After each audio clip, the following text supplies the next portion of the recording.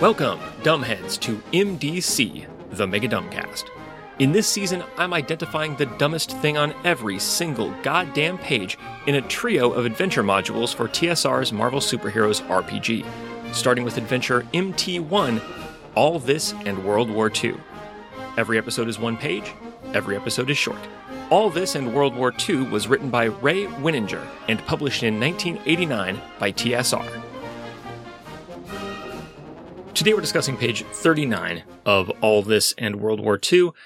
This page concludes chapter 16. It begins chapter 17, which is the chapter where our heroes get to go explore Hitler's secret bunker and find some alien technology, fight a bunch of Nazis. But we're not even going to talk about it. I have notes about that part of the page. Fuck my notes. I am overwhelmed.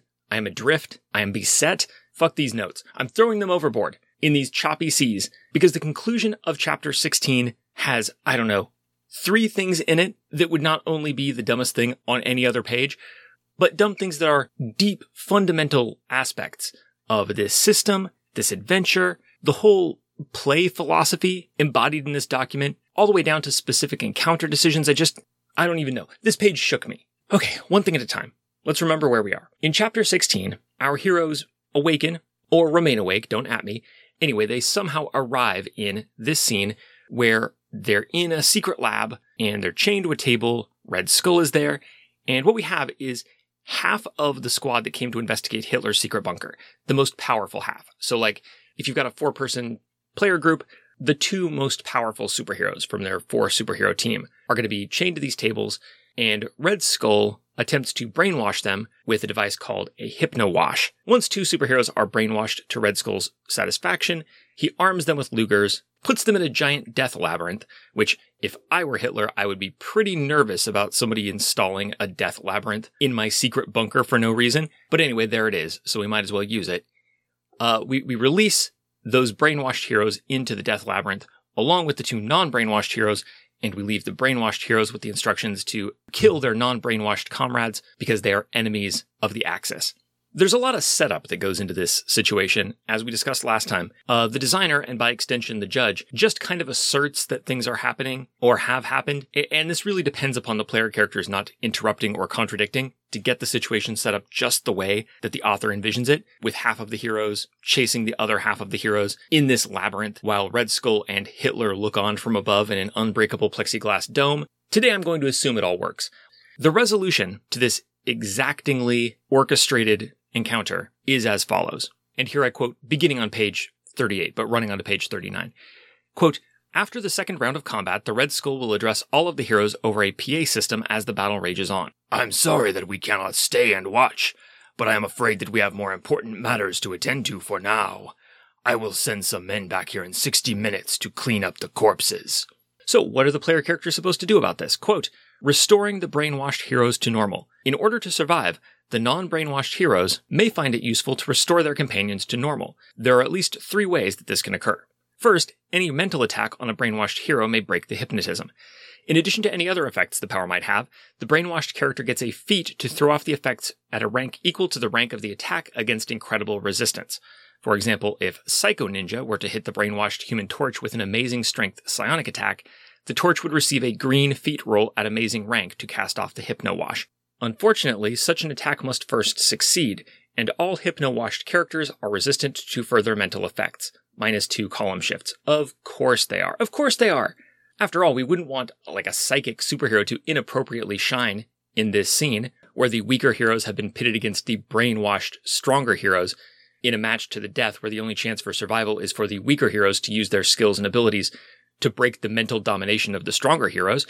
Why let the telepath hog that scene when they could instead cower? I like my psychics to cower, but nonetheless this is an option for shaking people free of the mental domination. If you can manage to affect them with psychic powers despite the penalty, then they can use your power ranking and roll on the table against an incredible intensity to try to break free. Quote, second, the heroes can attempt to reason with their brainwashed companions as they are being stalked in an effort to help them realize what they are doing. And then there's some example dialogue. Quote, no, Cap, we're your friends. Hitler is your enemy. Of course, as we know from Twitter, this is a misstep in rhetoric. They should have stopped with Cap, we're your friends. If they demand that Captain America unfollow Hitler, he'll simply dismiss them as members of the woke police.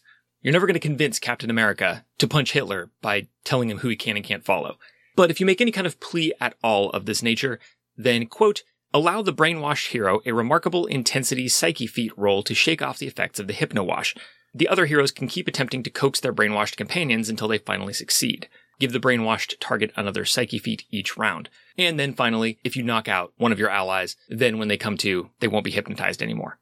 This is because, quote, the Red Skull did not have time to seal the hypnosis. Which seems like it would have been a priority, but I get it. He was probably like, I'll spray all these guys with hypnosis seal tomorrow. Hitler is waiting in the car. I got places to be today. Then, wouldn't you know it, all the heroes get KO'd, and the hypnosis is ruined because he didn't fucking spray it. I've ruined leather jackets that way. I get it. You're supposed to spray them, but you don't always spray them. I ran down all of that to bring you to the first sentence of the aftermath section, which immediately follows. Quote, eventually, the free-willed heroes should overcome their attackers. At this point, the invaders will urge the player characters to turn their attention toward getting everyone out of the maze and resuming the search for the Nazi superweapon. So the aftermath is, anyway, the good guys should win and not die, and then you, the judge, should step in and seize control of one of the player characters, Bucky perhaps, and say, hey fellows, I think that we should reassemble the party and continue the plot.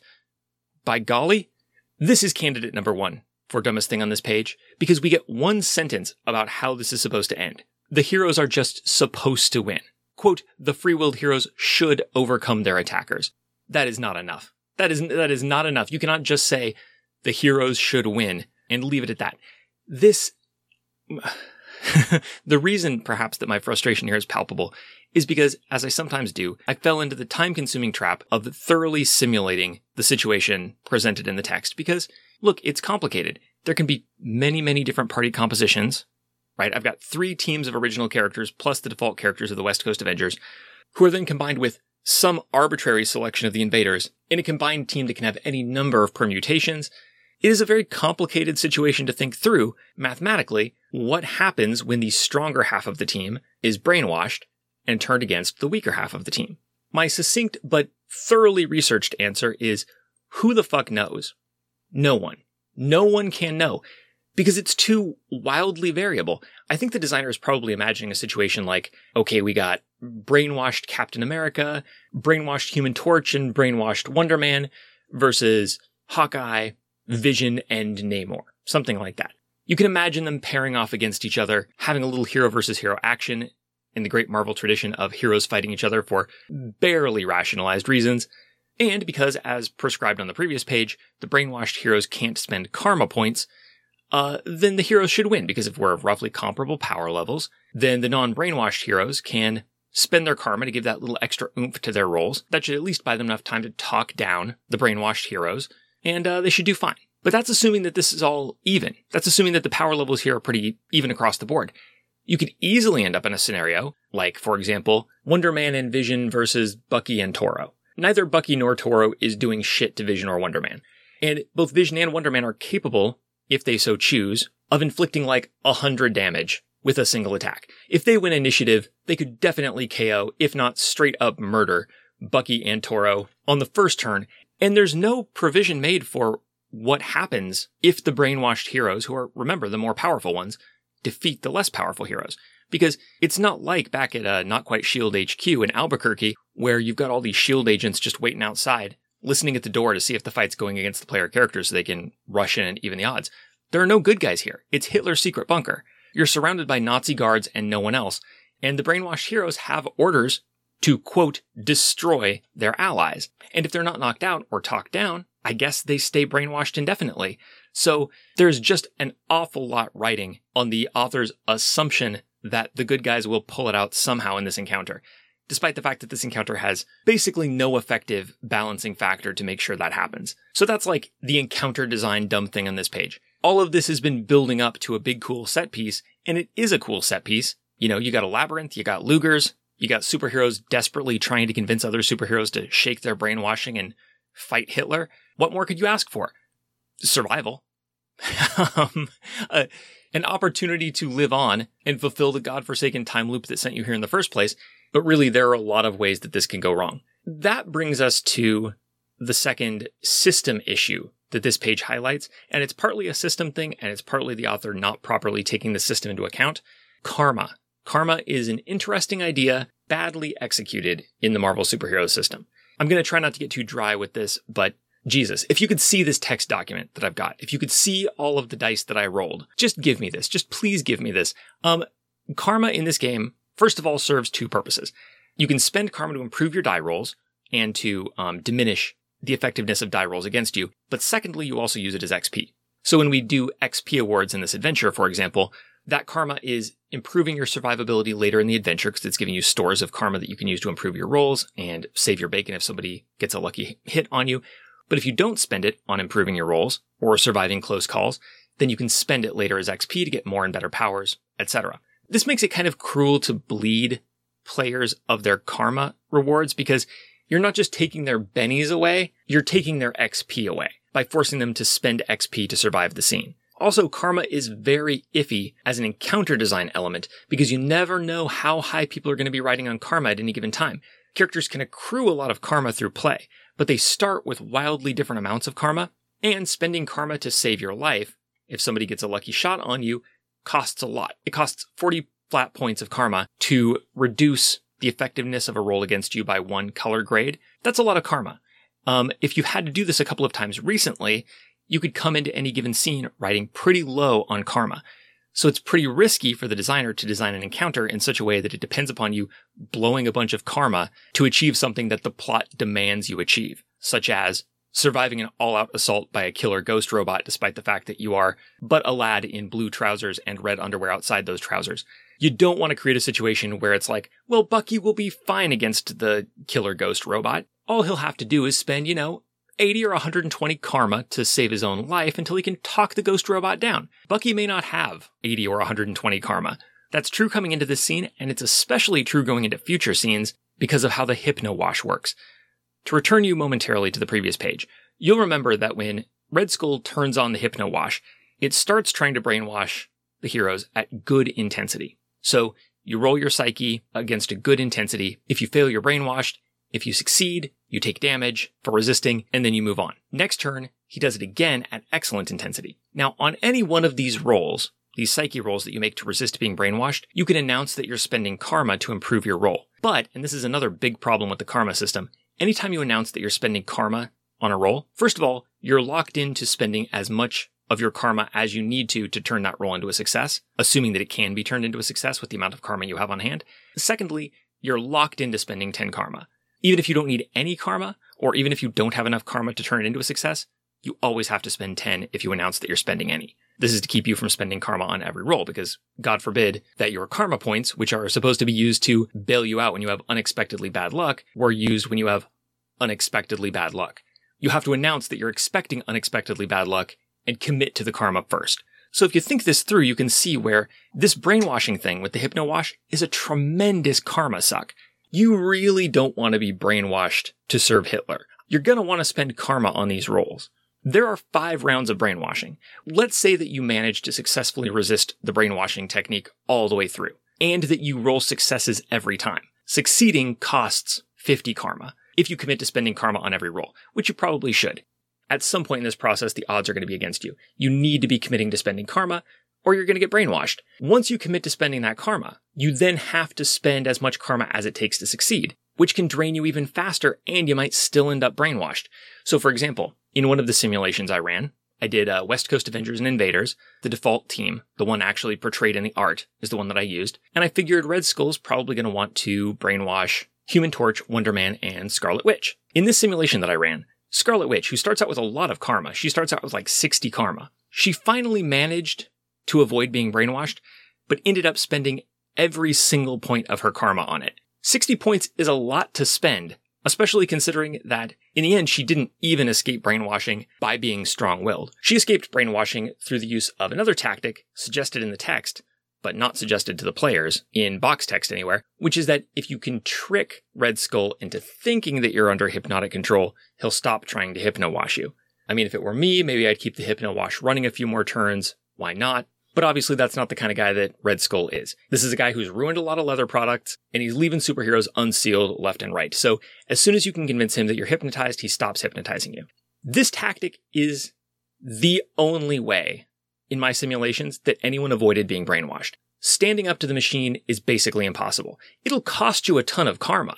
I mean, don't get me wrong. You can blow a tremendous amount of your XP for this adventure on trying to resist being brainwashed, but you're really not going to resist being brainwashed. And God forbid you do resist it and get all the way through the amazing intensity and still not break. All Red Skull does is send you back to the detention center and brainwash somebody else. So now, instead of you and a friend being brainwashed and fighting the group, 2 of your friends are brainwashed and fighting the group, and they're up against Bucky or whoever, and you, who are going to be short all your karma and a bunch of your health from resisting the brainwash machine. So it's actually a tactical disadvantage for anybody to resist the brainwashing all the way through the process. What does work and what does work well is to convince Red Skull that you're under control when you're not. This is a tactic that the author leaves to the player characters to think of, but no similar tactics are suggested or made available or mechanized in any way. It's sort of like a one secret hint. It's like a strategy guide tip for surviving this encounter. Because if nobody thinks of faking out Red Skull, this is pretty brutal as a combat encounter, not to mention costly in karma, which is to say XP. As you would expect for a key hidden winning strategy, the mechanics of this are not fully explained. It's not clear if you get one chance to fool Red Skull or if you can try again every turn that you're being brainwashed. Also, this one weird trick to defeat the Nazi mastermind depends mechanically upon one roll. And it's not a roll that you make, and it's not a roll made against you, which means you can't spend karma on it. It's pure chance, and it is Red Skull making an excellent intensity reason feat, which, first of all, I would think that intuition, not reason, would be the relevant ability here. It's not like he's deducing whether you're faking allegiance to Hitler. He's got to feel you out, so you'd think it would be intuition. But it's not, it's reason. And reason is better for Red Skull, which means he only needs a green result to see right through you. He is likely, but not overwhelmingly likely, to make this roll, and you can't influence it. He succeeds on a 41 or better on percentile. So 60% chance that you try to fake him out and it doesn't work.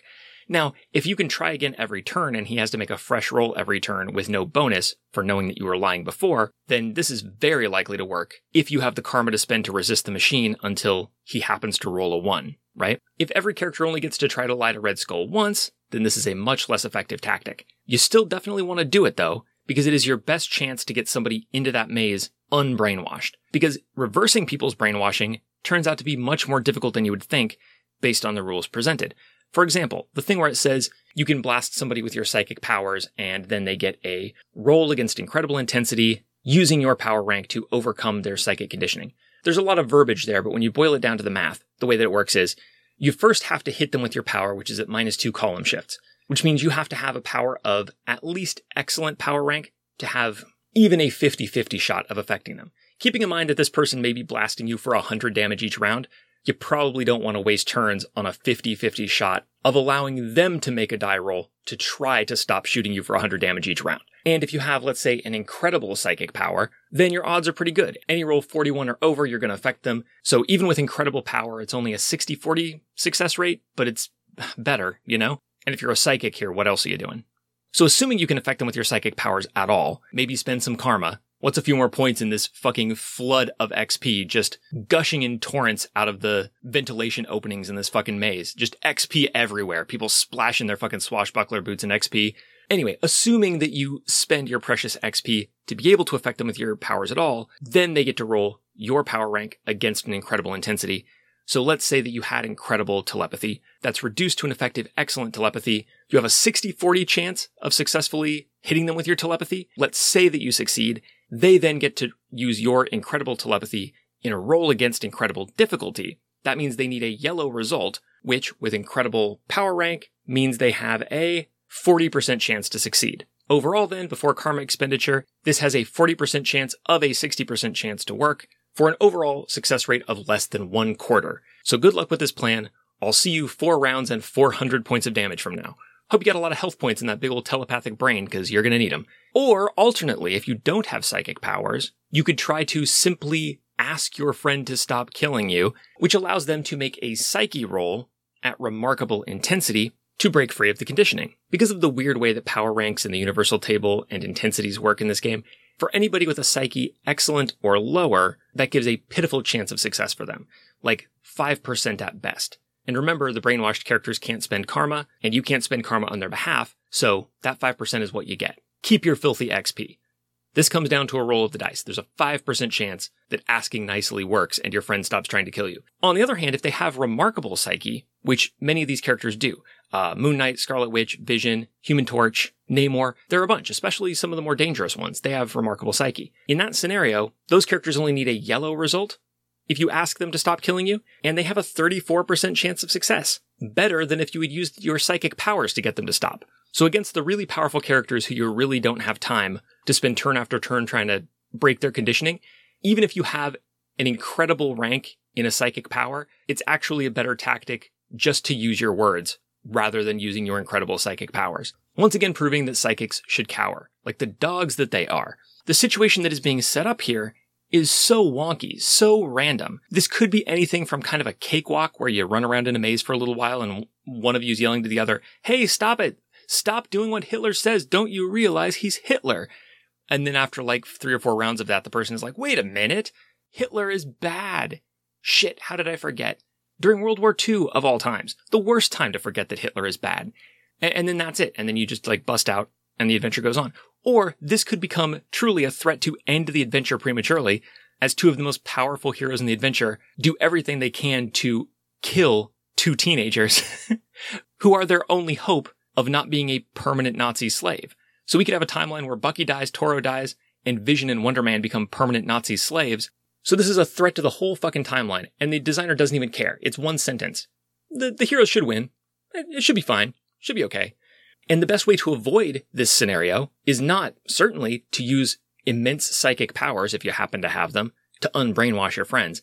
It is also not to give a big speech about love and justice and friendship or whatever and talk your friend down. That's better than psychic powers, but not as good as the best solution, the real solution, the Ray solution, which is guessing that what the author wanted you to do is use your acting skills to convince Red Skull that you're hypnotized, which will cause him to turn off the hypnosis device. So confident is he in his estimate of people's allegiance to Hitler, and then let you loose on the battlefield unhypnotized to turn the tide of the battle.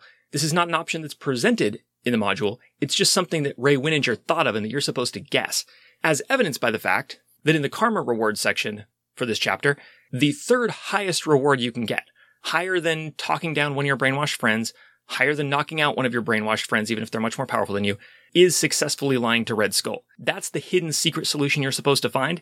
And so if you happen upon it, then you get the big glittery gold R stamped on your character, R for Ray. You found the Ray solution, and you get 20 extra XP. And whether or not you think of that tactic totally changes the calculation about whether you should spend your hard-earned karma on resisting the Hypno Wash. If you have thought of that solution, then it is absolutely the best use of your resources to resist the Hypno Wash as long as you can. If you don't think of that tactic, then XP that you spend to resist the Hypno Wash is basically flushed down the Hypno toilet. Like, by all means, spend all your XP. Who fucking cares? It's the Hypno Wash. No one resists for long, and if they do, then we throw them, battered and broken-minded, back into jail, and Hypno Wash somebody else. Thanks for all your XP, sucker. Get back in jail. I'll hypnotize Hawkeye instead. Maybe he'll give me all of his XP too. Who knows? So yeah, I mean, it's all over the fucking place. As far as I can tell, there is no way to systematically model what should or will happen in this encounter. It is wild ass chance dependent on so many different variables with no contingency plan for what to do if this doesn't turn out the way that the author just summarily says it should. It's going to be fine. Don't even worry about it. There are a million ways this could work out based on a million complicated factors, but the one I want to happen is that the good guys win. That's probably what's going to happen. Anyway, on to chapter 17. Now, we may be tempted to think of this as a lapse. Maybe Ray has been railroading so hard and for so long that he is weary, and he's let his guard down. He just, sometimes even Homer nods, sometimes even Ray Winninger accidentally permits for multiple outcomes. But it's not that. That's not what happened here. There's an old school design philosophy that if something is a horrible, unfun idea that is going to break the game and cause everybody a lot of grief, what you should do is put it on a random table, but it only happens if you roll a 1 on a percentile. Because it's so bad, it's the last thing we would ever want to happen. It will ruin the game. Therefore, the only sensible thing is to say, this happens if you roll a 1 on D100, right?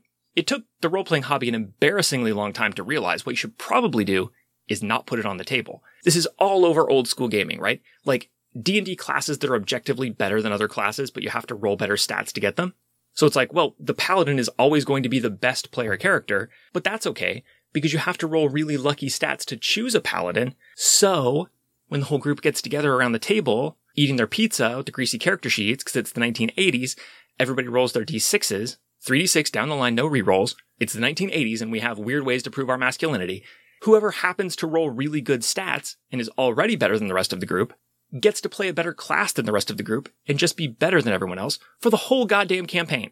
It's okay because this only happens in 1 out of 100 or 1,000 garages across the country. What if it happens in your garage?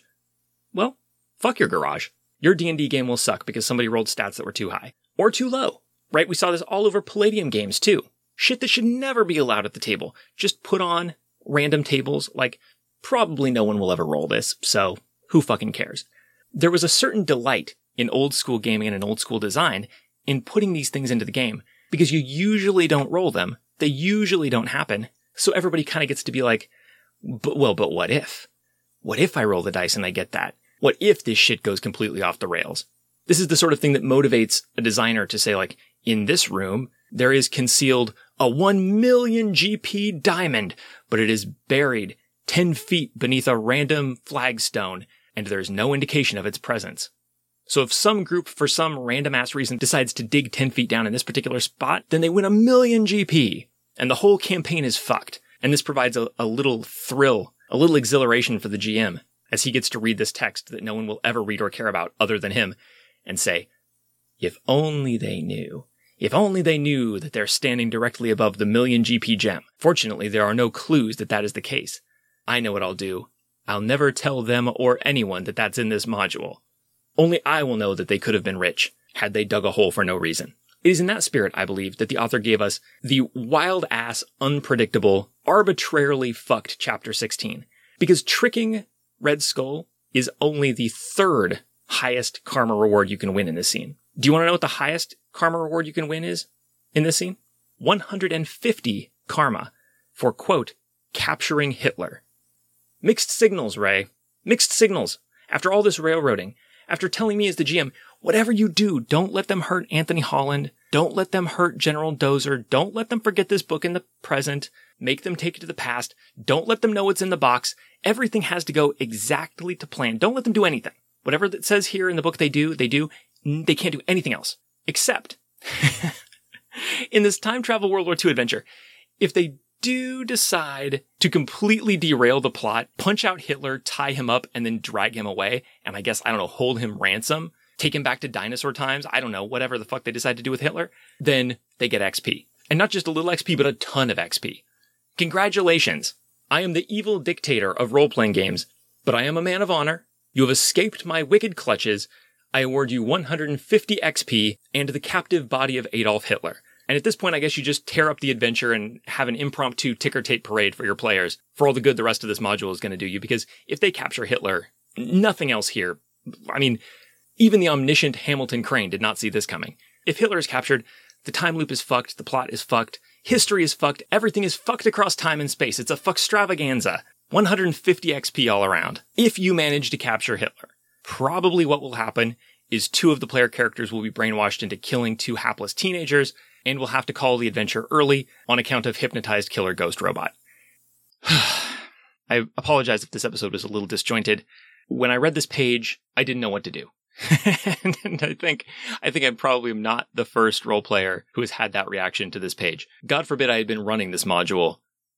I guess I probably would have called in sick. I guess I probably would have told the players when I got to this page, hey guys, I must have gotten some bad pizza, since that's all we eat in the 1980s. I must have eaten some bad pizza. I don't know when I'll be better. Maybe never. So maybe you guys should start a D&D campaign without me. Anyway, for the purposes of this podcast, we're going to assume that this adventure proceeds in the middle of the bell curve.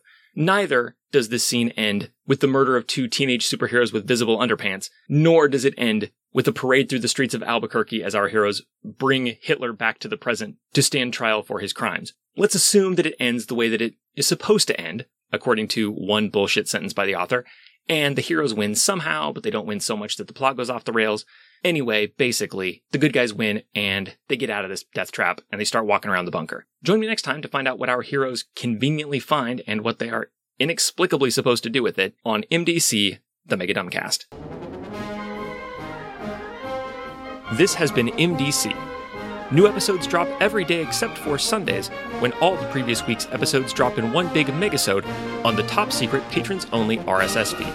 If you'd like to get access to that feed and support the show, go to patreon.com/megadumbcast. Contact the show however you want. I am Megadumbcast on Twitter, Podbean, Gmail, Instagram, etc., etc.